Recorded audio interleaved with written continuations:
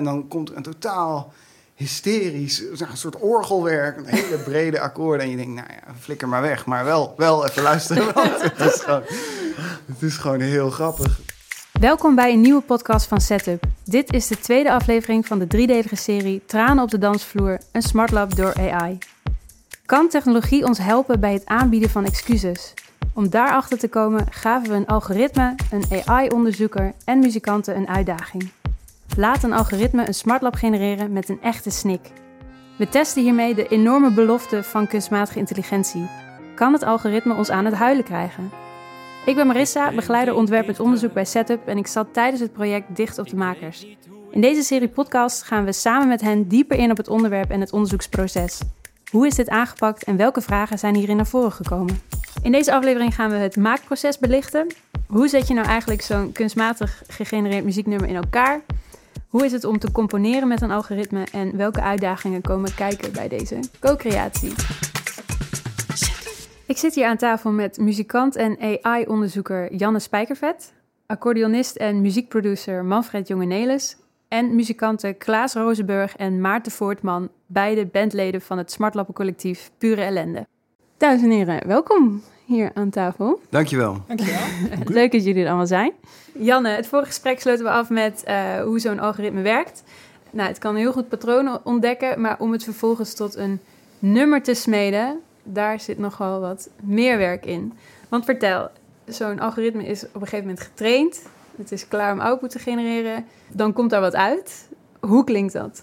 Ja, in ons geval klonk dat als een soort eindeloze pianist eigenlijk die allemaal stukjes, hele lange stukken ook kan genereren. Op zich zo lang als je wilt. Je klikt elke keer op de generate knop en er komen weer 20, 30 maten aan. Flarden komen daaruit. Ja, het is letterlijk een druk op de knop dus. Ja, klopt. Dus het is niet zo dat daar een hele bandpartij uitkomt of dat daar een hele symfonie uitkomt. Dat is gewoon de pianoreductie is dat eigenlijk.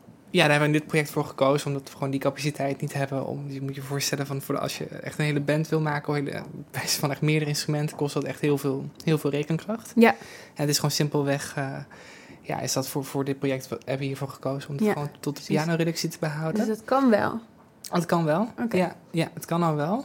Er zitten ook wel haken en ogen weer aan, dat je dan ook weer met de data, weer het verhaal, dat je weer ook weer opeens weer bestanden nodig hebt van een drumpartij en een bassist en een pianist die samen spelen. En dat is weer minder dan de pianopartijen die er aanwezig zijn. Dus het is een soort kat-en-muisspel elke keer. Dat je toch naar een soort sweet spot moet vinden van wat is nou het meest haalbare.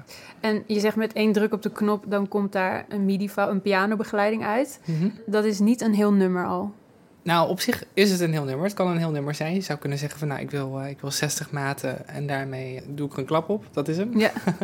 Maar het is wel zo dat het vaak soms zich kan herhalen. Of dat het soms een hele gekke wending gaat nemen. Dat je denkt, dat zullen we zo wel horen, denk ik. Dat het gewoon een hele rare partij opeens wordt. Ja. Dus het verschilt heel erg. Maar dan komen ook soms echt sessiematen uit die gewoon heel goed klinken en heel bruikbaar zijn. Daarna dan is het echt een cherrypicking proces van wat doe je met je als muzikant en vinden we het wat of vinden we het niks. Ja, precies. En ook wat vooral het interessante is van hoe ga je nou componeren met zo'n algoritme. Dus wat het ook kan is dat je gegeven een bepaalde input, dus gegeven een pianopartij van Maarten, wat zou het doen met die partij? Van wat is dan het vervolg? Ja, want laten we heel even luisteren naar wat er een voorbeeld is van wat er dan uit zo'n algoritme komt. Mm-hmm. Als je op die knop drukt. Hier een klein stukje. Ja,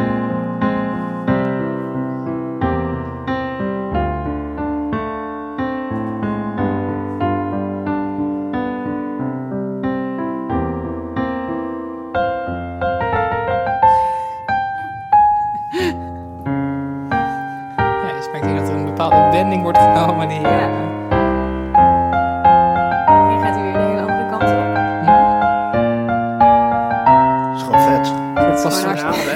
Ja, inderdaad. Ja. Nou, ik ben geen muzikant, maar ik kan wel horen dat dit misschien geen hit gaat worden. Hoe is dit te verklaren? Nou, op zich, wat we bijvoorbeeld net hoorden, is een mooie akkoordenprogressie, wat je volgens mij, wat ik zei, pastorale, toch wel dat kleinkunstig-achtig hebt. Dus op zich, het kan, maar het is maar net ook weer hoe je dat arrangeert, denk ik, en hoe je dat toch weer vormgeeft. Ja. En dat is wel iets wat nu nog heel erg mist, denk ik. In ieder geval in het het leerproces wat wij hebben gebruikt, is dat er inderdaad niet hele stukken uitkomen van met een kop en een staart. Want het is wel echt nog even een knipwerkje om dat toch een soort van een structuur te geven. Ja, dus het is echt cherrypicking geworden uit steeds weer dingen die gegenereerd worden door het algoritme. Daaruit hebben jullie de bruikbare dingen gehaald. Of de mooie dingen. Ja, of iets wat je emotioneert of wat iets met je doet. Hè? Ja, en daaruit de intro's, de coupletten en de refreinen in elkaar gezet. Cool. Klaas en Maarten, jullie hebben veel meegeschreven aan dit nummer. Mm-hmm. Ja, wel meer dan we van tevoren gedacht hadden. Oké, hoe was dat? Ja, want vertel, wat had je verwacht van tevoren? Nou ja, als ik goed over nagedacht had, dan had ik dat misschien niet verwacht. Maar ik ging er wel in met het idee dat er meer... dat er meer een liedje uit zou komen, zeg maar. Ja, meer een geheel nummer. Ja, dus dat er meer structuur in zou zitten. En dus van tevoren dacht ik van... joh, we gaan ons vooral even meer met de invulling... en de kleur van het liedje aan de gang. Ja. Maar goed, toen gingen we bij het algoritme zitten... en dan komt er een soort van vrij abstracte symfonie komt er over je heen. Ja, dus er was wel meer nodig, zeg maar. Maar dat is vanuit het perspectief van de muzikant misschien wel... interessant. Ja, precies. Ook juist wel leuk en interessant. Ja, en de robot heeft ook geen metrum, als het ware. Dus hij blijft gewoon geven en maken. En je moet dan zelf maar een soort herhaling of herkenning... of moet je gaan creëren. Dus inderdaad, wat Klaas zegt... ik had ook verwacht, er zal wel een liedje uitkomen. We gaan een beetje denken over wat de bas moet spelen. Maar dat bleek niet zo te zijn. Nee, want in plaats daarvan was het gewoon... continu weer op die knop drukken. Geef een nieuwe output. En dan met gewoon heel aandachtig luisteren van... oké, wat klinkt goed? Het is ook heel raar, hè, want een heleboel dingen klinken dan heel goed. Ja. Alleen zijn het dan misschien niet catchy genoeg... of spreek je net niet aan. Ja, het is gewoon een eindeloze stroom van ideeën of zo. Als je ernaar zit te luisteren, dan is dat wat er gebeurt. Dan hoort gewoon continu melodietjes en lijntjes... die weinig met elkaar, niet altijd iets met elkaar te maken lijken te hebben. Ja. En die in die volgorde en in die context niet... bruikbaar zijn, maar je hoort toch wel meteen van, wacht even, dit is wat je net al liet horen, dat is een hele mooie progressie. Dan hoor je gelijk van, dat zou het einde van een nummer kunnen zijn. Het is gewoon ideeën en daar moet je een beetje iets uit. Ja, steeds. Zien te grijpen. Want dit is bijvoorbeeld iets wat jullie uiteindelijk gebruikt hebben. We horen hoe dat klinkt.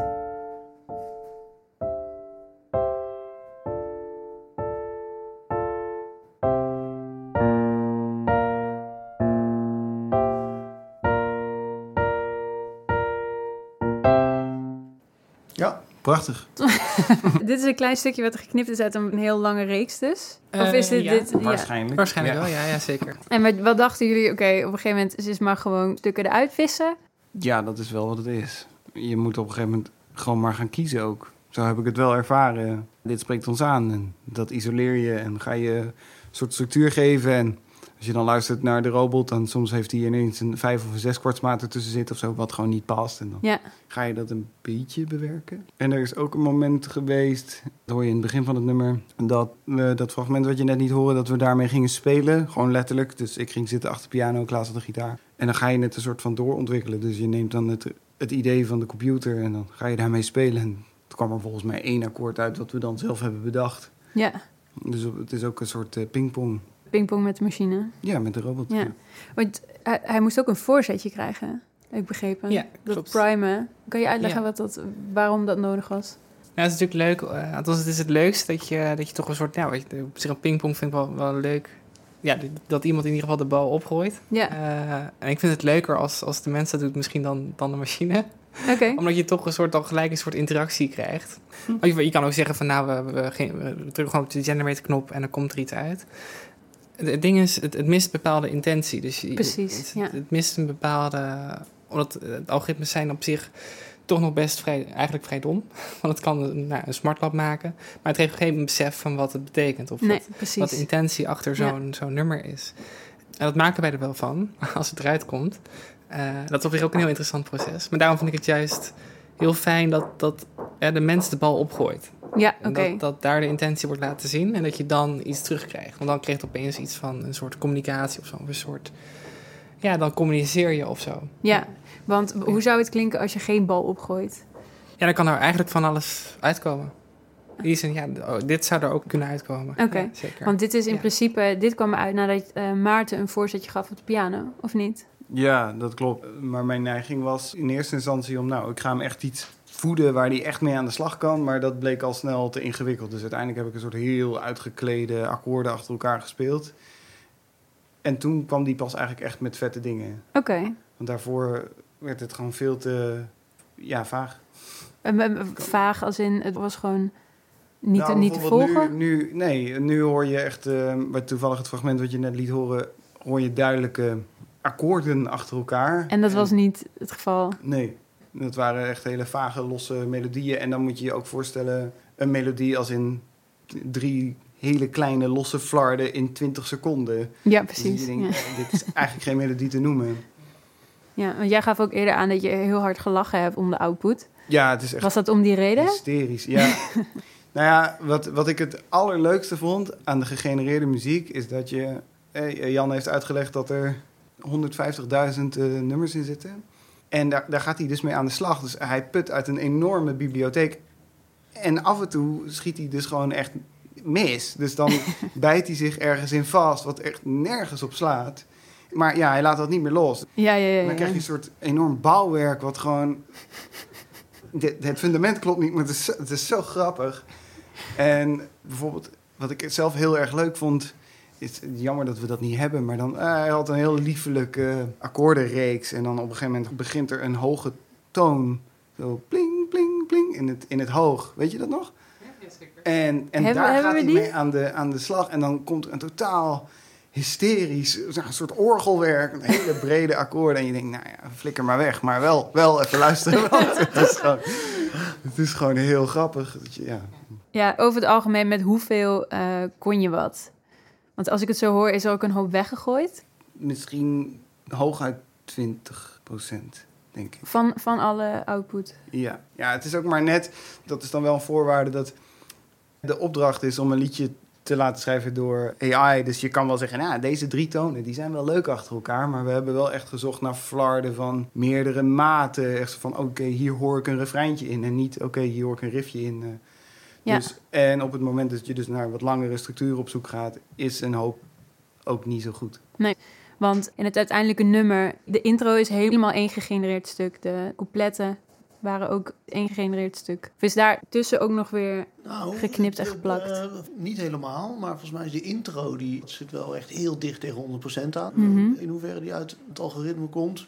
Couplet eigenlijk ook, die hebben we net gehoord. De refrein komt een paar keer terug. En 1 keer zijn we echt heel dicht bij het algoritme gebleven. Echt een heel raar, althans wat ik een heel rare akkoordensequentie zat daarin. En in de tweede refrein hebben we die iets simpeler gemaakt, zeg maar. Om het iets... makkelijker luisterbaar te maken. Ja. En ook in de bridge hebben we uiteindelijk ook... Ja, Manfred heeft iets... Ja, precies. Daar hebben we ook uiteindelijk 2 akkoorden toegevoegd of ik denk eraf geknipt. Dus het zit er dichtbij, maar Het schrijfwerk zit ook heel erg in zorgen dat die dingen op een logische manier in elkaar overvloeien. Ja. Bijvoorbeeld het einde van het eerste refrein is opmerkelijk te noemen. Maar we moesten dat weer terugbreien naar dat couplet. Het einde van het nummer... Het einde van het resultaat was... Luister het maar. Ja. Maar dan kan je horen, daar zit een niet heel voor de hand liggende akkoordenreeks. Maar we wilden ook weer terug naar het door het computer gegenereerde materiaal. En dat is toevallig best wel een heftige wending, muzikaal gezien. Ja. Van en majeur naar mineur en een modulatie. Dus naar een andere toonsoort. Dus daar moesten we even met wat kunst en vliegwerk. Ja, we hebben niet eens de toonsoort veranderd van wat eruit kwam. Nee. Het is gewoon... Nee, dus schade. Ja. Dus in grote delen is het gewoon echt de output nog van het algoritme. Want zelfs die wacko modulatie is gebaseerd op iets waar de computer dan mee kwam. En uiteindelijk hebben we dat een soort van moeten... Iets versimpeld. Ja, want hoe zit dat bijvoorbeeld met bas en melodie? Wordt dat ook gegenereerd? Ja, dus het is wel zo dat dit... het is gewoon een pianoreductie, dus dan zit alles er ongeveer in. Maar zeker bijvoorbeeld de melodie voor de zang, dat is bijvoorbeeld wel gewoon echt... op de opname is dat gewoon geïmproviseerd eigenlijk. Op de menselijke manier het is dat... met soort van inspiratie genomen van wat er uitkwam. Ja, uit het algoritme. Zeker. Ja, dat is een beetje, voor mij een beetje hybride, zeg maar. Wat er duidelijk uitkwam uit het algoritme, dat waren akkoorden. En daar kon je melodie uit afleiden, zeg maar. Dus dan neem je de bovenste noten van de akkoorden als het ware. En dus daar volgt dan een beetje je basismelodie uit. vervolgens ga je koordjes toevoegen en dan ga je natuurlijk de frasering van die...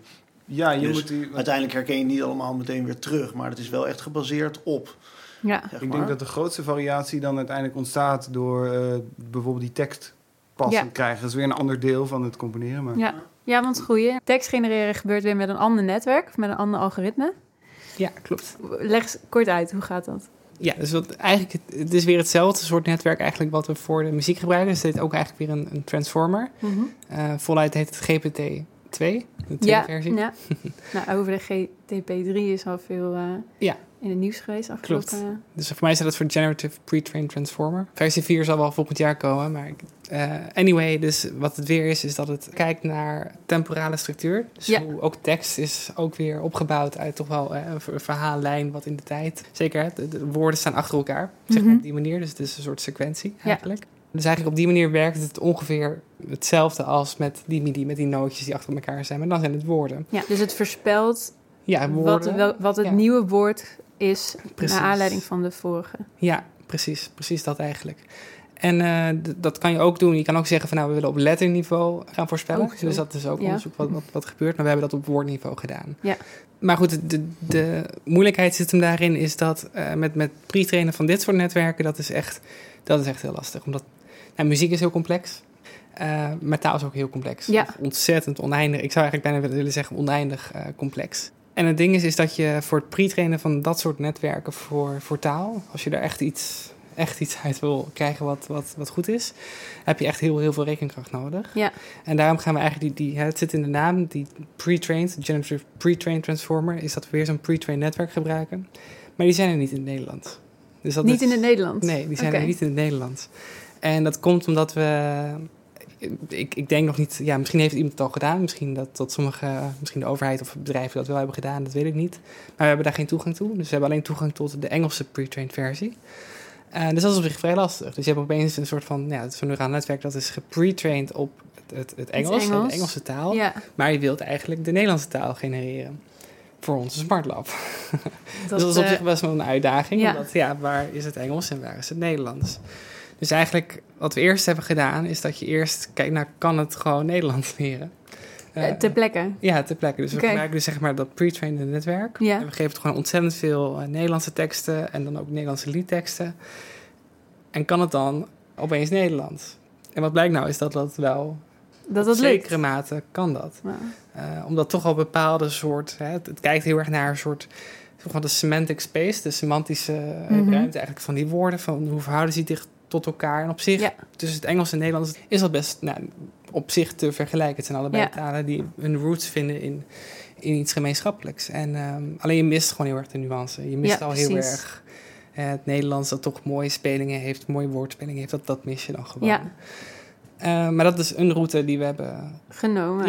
Genomen ook in dit proces. En dat staat dus wel echt los van de muziek. Dus het is niet dat zo'n netwerk enig besef heeft van de muziek dat ook wordt gegenereerd. Nee, dus die tekst wordt er weer los opgeplakt eigenlijk. Ja, dus het andere is dus eigenlijk echt toekomstmuziek, zeg maar. Letterlijk toekomstmuziek, ja. Ik kan me herinneren ook dat het vooral moeilijk was om die tekst bijvoorbeeld bij de les te houden. Dus wij wilden natuurlijk iets over een sorry of een... een snik. Ja. En op een gegeven moment komt hij met een tekst over een huis en een balkon op je dak. Wat echt een heel leuk tekstje is, maar niet bruikbaar daardoor. Ja, dus precies. Moeilijk om... Kom met een goede tekst die ook nog over het onderwerp gaat. Want ook daarvoor moesten voorzetjes worden gegeven? Ja, dus wat je heel erg merkt, omdat het eigenlijk... Want we hebben echt nog de kleinere versie, het kleine zusje zeg maar, van GPT-2 gebruikt. Want er zijn een aantal versies in grootte. Volgens mij de grootte is 1,5 miljard parameters. En we hebben er volgens mij maar 300 miljoen gebruikt. Maar wat betekent dat voor de dus wat dat betekent eigenlijk is dat zo'n netwerk gewoon wat gek is, hè? Gewoon niet helemaal snapt wat een balkon op een dak zich verhoudt tot iets anders. En wat dan gebeurt, denk ik. Want nogmaals, het blijft een black box. Het blijft iets waar je niet zomaar om uitleg kan vragen. Dus wat ik heel erg merkte, hè, op een gegeven moment zie je toch wel een soort patroon van wat eruit komt of hoe je ermee werkt, is dat je het een bepaald opzetje geeft en dat het heel erg gevoelig is voor bepaalde woorden. Dus als je het hebt over ik drink een biertje in een café of zo. Ja. Dan gaat het van café naar de avond, naar thuiskomen, naar opeens een balkon op je dak. Precies, oké. Maar op zich, als je dat volgt, qua woorden, dan is het op zich te volgen. Want je gaat van een biertje naar een café in de avond, dan ga je naar huis. En wat is er in een huis? Een balkon en een dak. Precies, dus zo springt het eigenlijk. Precies, het springt heel erg. En dat is soms heel grappig. Maar niet wat je wil, want je wil een samenhangende tekst. Ja, en ook soort van, je wil hem wel echt sturen naar dat onderwerp. Dus dat is wel... Ja.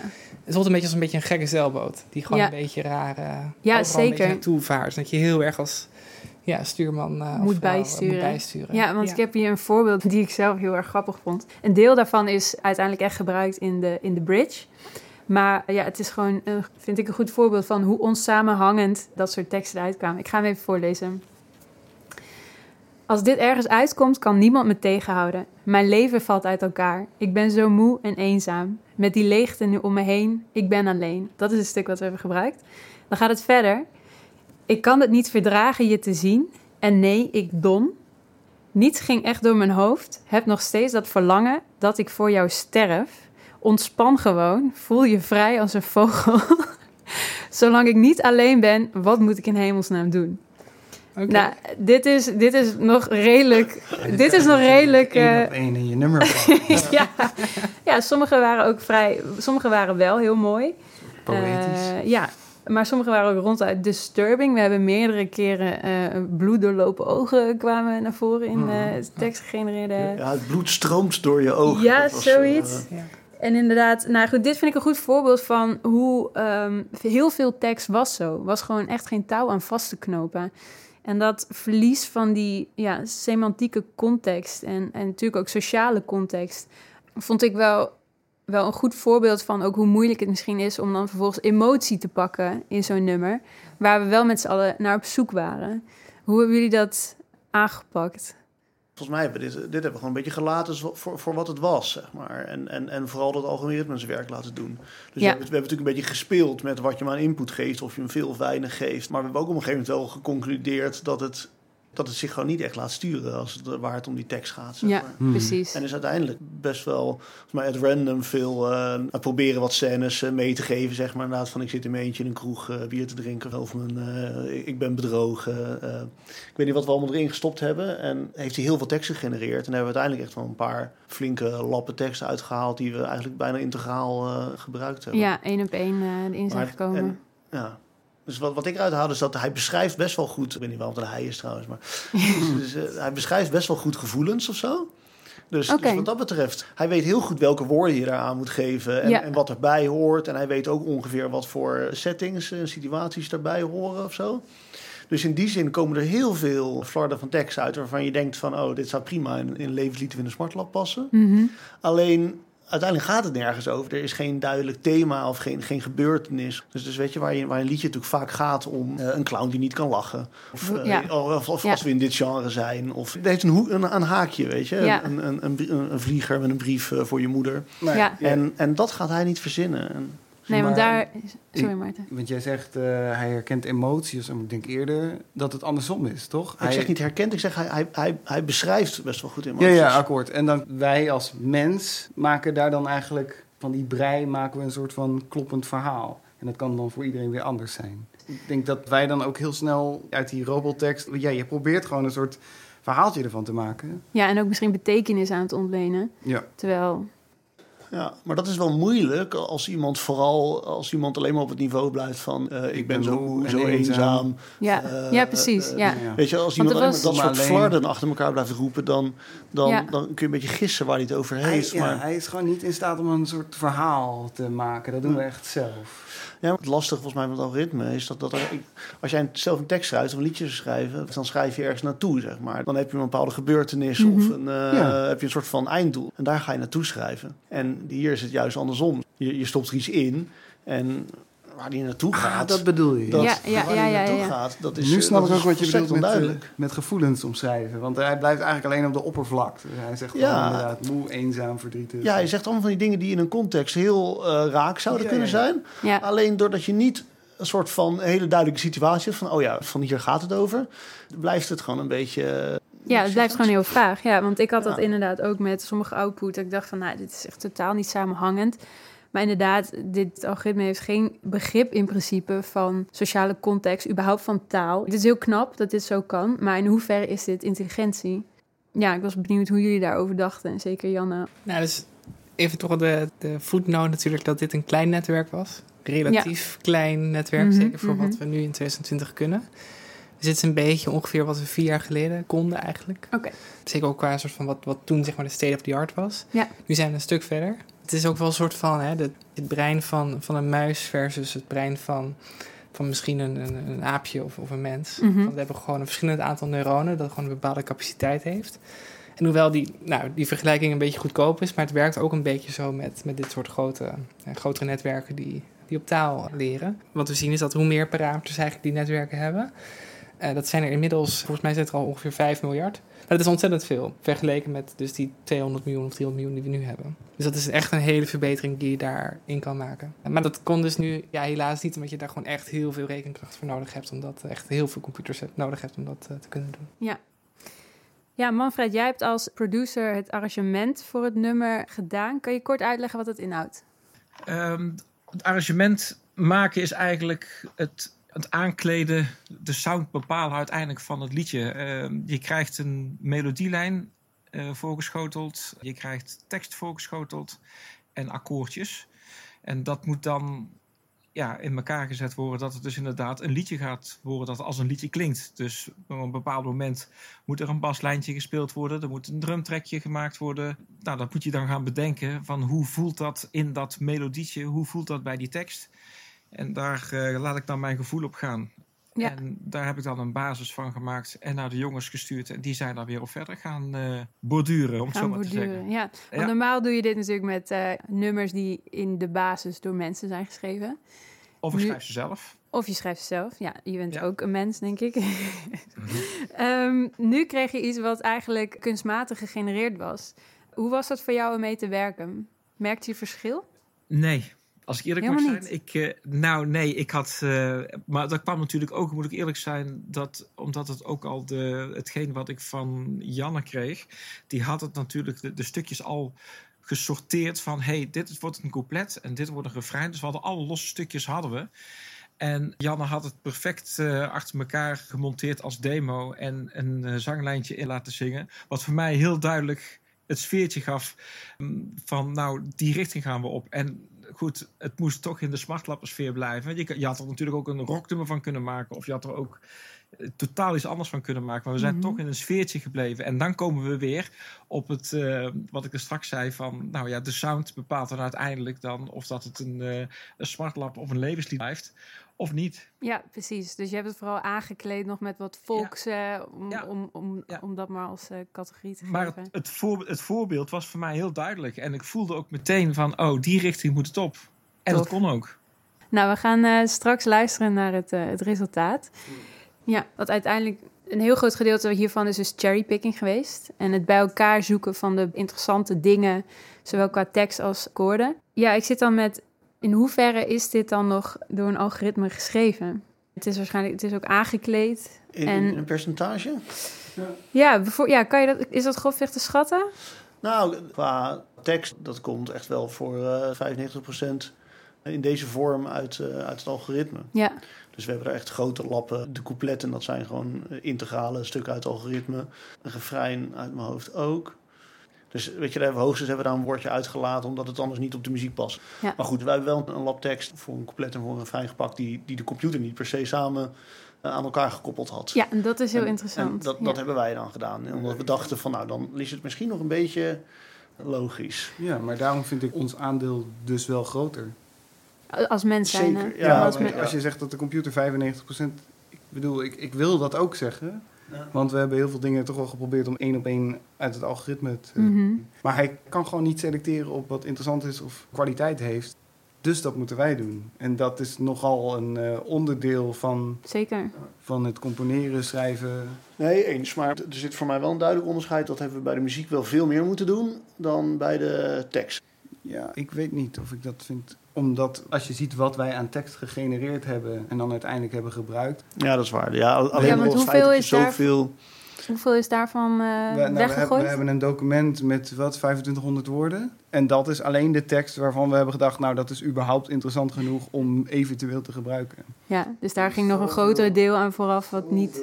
Ja, onzin. Ja. En wel heel grappig. Maar is dat vergelijkbaar met een menselijk creatief proces? Je gooit veel weg... Nou, ik denk niet in die omvang, maar in zekere zin is denk ik wel wat je hier doet, dat is wat je in een normaal creatief proces ook doet. Je zult ook songwriters hebben die een liedje geschreven hebben en dat verkocht hebben aan een artiest, die gaat er voor een studio mee in.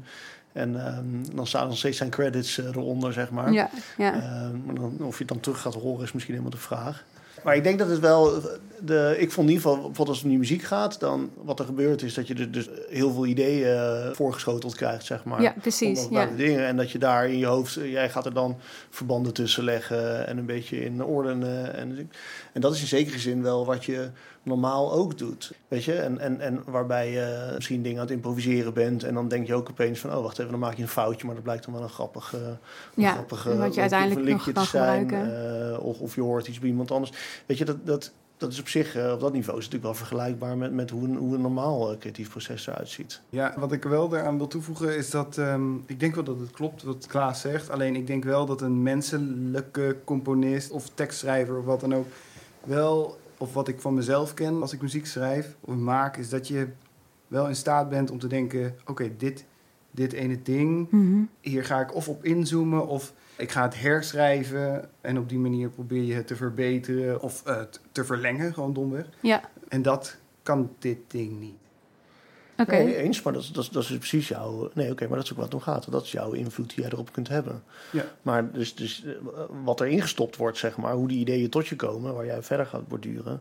Zeker, dat is allemaal ergens ooit binnengekomen. En dat is in zoverre niet heel anders dan precies. een robot. Zit het eigene in wat misschien de rol kan zijn van zo'n artificial intelligence? Dan zijn er gekke combinaties uitgekomen waarvan jullie als muzikanten dat niet zelf hadden kunnen bedenken? Ja. Sorry. Ja. Maar ook omdat het soms gewoon wel echt totale nonsens is. Ik denk dat je als mens wel vrij snel in een soort context denkt. Ja. Ja, voor mij is dat er één ding. Kijk, volgens mij het lastige hierin is denk ik een beetje dat wij hebben natuurlijk uiteindelijk ook de dingen gekozen die bij jou een beetje resoneren. Dus die logisch klinken. En daarmee zijn het automatisch... Het zijn geen hele vreemde dingen. Niet de allervreemdste dingen die we eruit gehaald hebben. Dus ik denk dat dit zouden we zelf ook hebben kunnen bedenken. Voor mij in ieder geval op één echt raar ding nadat in dat eerste refrein daar zit aan het eind. En daar zit een reeks akkoorden die ik nooit niet bedacht zou kunnen hebben of willen hebben. Nou, maar ik denk, als je schrijft, dus als je muziek componeert... je hebt natuurlijk allerlei manieren om materiaal te genereren. Mm-hmm. Dus gewoon een heel klein voorbeeldje is, je schrijft een melodietje... en dan speel je hem andersom. Ja. Of je hebt bijvoorbeeld een interval dat gaat omhoog... en dan ga je hetzelfde interval naar beneden. Mm-hmm. En zo ga je alle noten langs. Dus ik denk dat mensen maar al heel lang proberen... om bestaand materiaal te manipuleren... om jouw ideeën opnieuw te horen in een ander daglicht. En dat herkende ik soms wel bij de robot... dat ik dan stukjes muziek hoorde en dat ik dacht... dit klinkt eigenlijk heel logisch en het is op een hele vreemde plek... maar dat kon dan juist alweer fris klinken of zo daardoor. Ja. Dus jij vraagt, had je het zelf kunnen bedenken? Precies. En dan, ik denk wel, alleen je gaat als componist ga je ook je materiaal manipuleren en volgens bepaalde technieken, zeg maar, kan je zo ver mee gaan als je zelf wil. En dan kom je dus ook op hele vreemde ideeën waar wel een soort logica nog in zit. Ja. Maar dan ben je eigenlijk, je probeert een beetje iets buiten jezelf te triggeren om weer nieuwe ideeën. Ik denk dat de Beatles hier wel geïnteresseerd in waren. Die waren om later in hun carrière heel erg bezig met inderdaad dingen inspelen, achterstevoren afspelen, kijken wat er nou uitkomt. Ja. En dat dan weer als nieuwe input gebruiken. Of met een sinaasappel proberen een piano solo met een sinaasappel rollend over je toetsen te spelen. Zeg maar. Ja. Die waren heel erg op zoek naar van externe En het mooie is ideeën. dat bij al die... Nou, ik heb het zelf gedaan met liedjes schrijven. En dan, misschien ken je van die muzieknotatieprogramma's. En die hebben gewoon een functie. Keer die shit om. En dan krijg je dus iets terug waarvan je nog wel ergens vaag in de verte... komt het nog wel uit jou.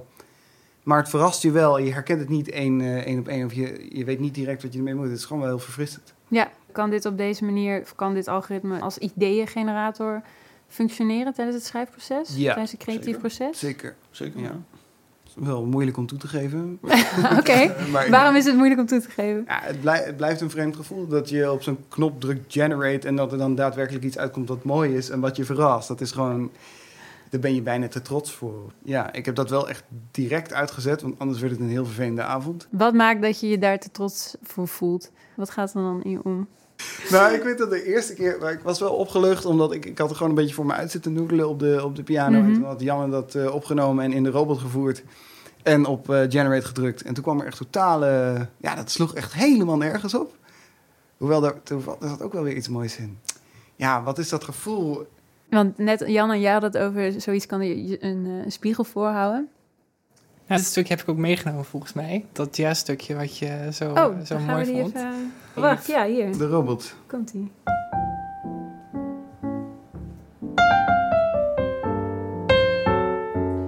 Ja, dit is Maarten. Dit ben ik versneld. En nu gaat hij.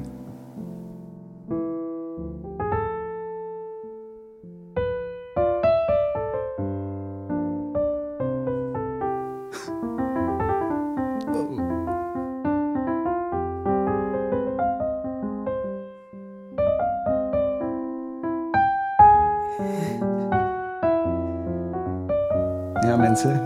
Ja, je zit hier lachend naar te kijken. Geluiden zitten we. Want wat hoorden we net? We hoorden eerst een stukje, dat was door jou gespeeld. Ja, je hoort een flart van In a Sentimental Mood. Van Duke Ellington. Ik zat dat te spelen en die robot gaat er dus mee aan de haal. Ja, dit is dat primen. Dit heb je, of niet? Dit is dat volgens mij stukje. hoor je de eerste 3-4 maanden of zo. En dan gaat hij ermee aan de haal. En dat was heel mooi. Nou, ik vond dit niet per se mooi. Het komt ook, volgens mij heb je hem nu wat versneld, teruggegeven. Ja, want als je hem dus in het oorspronkelijke tempo hoort, dan hoor je dus een hele lege track.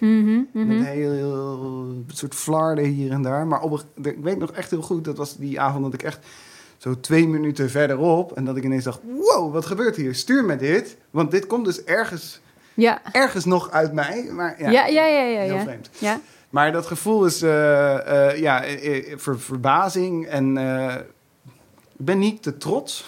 Maar je denkt toch wel, je wil eigenlijk gewoon niet dat een machine dat kan maken. Oké, waarom niet? Nou ja, ik denk wel dat voor mij is muziek gewoon heel bijzonder en belangrijk. En ik ben er al mijn hele leven heel intensief mee bezig. En het heeft zelfs... Voor mij is het een identiteit geworden. Ik ben Maarten en ik speel piano en maak muziek. En ik heb er heel hard en heel veel op gestudeerd. En dan heb je zo'n robot en die leest dan in een week leest hij zoveel MIDI-files. En dan kan die blijkbaar ineens ook toffe, bijzondere wendingen verzinnen. En hij keurt het niet af. Of snap je? Hij hecht geen waarde of oordeel aan. En het maakt ook niet uit wat wij ervan vinden, als het ware. Dus op een manier is het gewoon wel... Ja, want dit is denk ik wel wat het verschil nog in maakproces benadrukt. Zo'n computer die leert een week en die heeft dan meteen output. Misschien verschilt dat niet veel met menselijke output, maar waar een heel veel langer creatief proces achter zit. Ja, met dingen die veel meer komen ook uit emotie of vanuit herinnering. Bewuste dingen die zo zijn gekozen. Ja, je hebt natuurlijk het hele ambachtelijke stuk van mooi en goed leren spelen en harmonie leren doorzien en daarmee spelen en improviseren. Maar dan heb je ook nog, dat herkent elke muzikant, dat je aan het spelen bent en denkt, ja, flikker op, dit is echt helemaal ruk. Ja. En dan gooi je het weg en dan schrijf je, en dan of je bewaart het en dan luister je het de volgende dag en dan denk je, nou, wat een bullshit. Ja. En dat doet zo'n robot niet. Nee. Dat maakt ook niet uit. Heel mindful. Heel mindful. Ja. Ja. Denk je dat de waardering van uiteindelijk de output daardoor ook anders gaat worden? Wetende dat we hebben een menselijk proces, daar gaat er misschien heel veel bloed, zweet en tranen in zitten. Van een computer totaal niet. Als we dan ongeveer dezelfde output hebben, maakt dat dan nog uit voor die kunstbeleving? Voor de beleving van zo'n nummer wat gegenereerd wordt? Nee, ja, dat is natuurlijk heel hypothetisch, omdat we gewoon nog lang niet op dat niveau zijn. We zijn natuurlijk nog lang niet op het niveau dat er een computer volledig computergegenereerde muziek die op hetzelfde niveau zit als van de mens. En ik stel me zo voor, geen idee hoe dat zich de komende jaren gaat ontwikkelen, maar dat een vervolgstap eerst nog is dat je een soort van hele hybride projecten krijgt. Ja. Dus waarbij er meer computerinbreng is, maar nog steeds moeten er dan hele slimme en goede kunstenaars bij betrokken zijn. Anders dan wordt het gewoon, haal je dat niveau niet. Dus we zitten daar voorlopig nog niet. Maar ik denk dat zeker wel, of althans, voor mij is als ik iets mooi vind qua muziek, dat gaat, daar zit ook altijd iets bij van een bewondering voor degene die dat gemaakt hebben en hoe ze dat gedaan hebben en hoe die zich ontwikkeld hebben daarin. Ja. Weet je, ik zie ook altijd een soort van verering en een soort van. En dus wat dat betreft, ik hoop dat een rol blijft spelen in de toekomst. Anders dan natuurlijk. Dat is een mooi. Toch? Ja. Anders dan zijn al die helden gewoon dan verliezen we dat, zeg maar. Ja, zeker. Maar ik maak me er geen zorgen over. Ik denk dat. Nee. Oké, dat is mooi. Ik denk dat we hiermee afsluiten. Dank jullie wel. Ik geef een korte recap op de aflevering. Ja, we hebben het gehad over wat het betekent om zo'n muzieknummer te schrijven met een algoritme. Nou, patronen ontdekken kan het hartstikke goed, maar om vervolgens tot een betekenisvolle output te komen, zowel qua akkoorden als qua tekst nog wel wat voor nodig. Dus heel veel menselijke input nog nodig, heel veel co-creatie. En dat is toch nog wel lastig als we daar die emotionele snaar mee willen raken in een nummer. Dank jullie wel. De volgende aflevering gaan we het hebben over het resultaat. Wat vinden we ervan en krijgt het ons aan het snikken? Dank jullie wel voor het luisteren en tot de volgende keer. Doei!